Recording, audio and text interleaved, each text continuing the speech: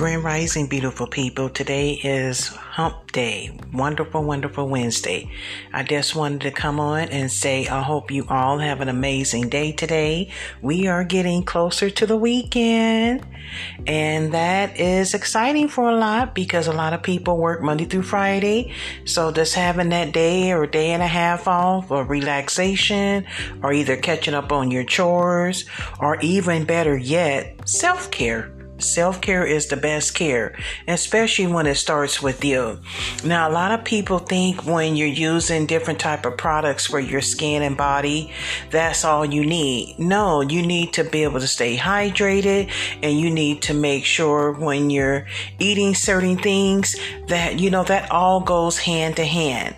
And so I just wanted to come on, not to always talk about things that have you down more or more sadder, because dealing with grief is already a journey, and it's a very unique journey of yours. So you already have your ups and downs, your lows, your highs, your in-betweens, this being emotional, this being drained, this overwhelmed, so many words that can describe grief. But just remember, take your time and do it one step at a time.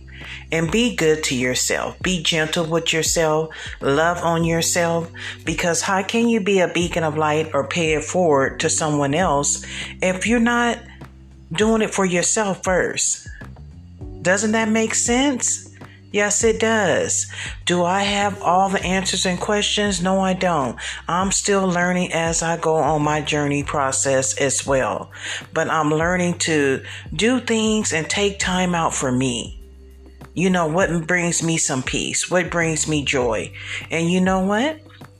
By me starting up my own business of organic body skin care that's affordable, that's what helps bring me peace and joy, because it's benefiting others, it's making others happy, it's helping them with their hydration and nourishing and moisturize 24 hours a day in their skin routines. I really put a lot into it, and it's my passion, and it's always been my dream to come true. And so when I started manifesting and speaking it into an existence and started flourishing, it takes time. Sometimes I say, why haven't I got to this point? Or why haven't my business got here? I have to remember, it's like baking a cake from scratch or a baby starting to walk. It takes time. Sometimes, things can happen overnight for others, but I have to remember when it's my season, then nothing can stop me. And I just have to keep going and keep pushing myself with perseverance, motivation, dedication, and know that I got this. And I'm going to always think like a millionaire, no matter what my bank account says. I'm a millionaire, and I'm a giver, and I give back as well as I receive. So what I do is when I make a percentage, I give back to other grieving mothers and families in need. That always weighed big on me, and I know it's the right thing to do. And so I just wanted to come on and share a little bit of my testimonies, because I know I can brighten and uplift someone else's day that may be feeling down. And I know I have a lot of amazing, beautiful people worldwide in different countries. So I appreciate each and every one of you. Even though I don't know you personally, I thank you. I appreciate you. Stay safe and stay well until the next time.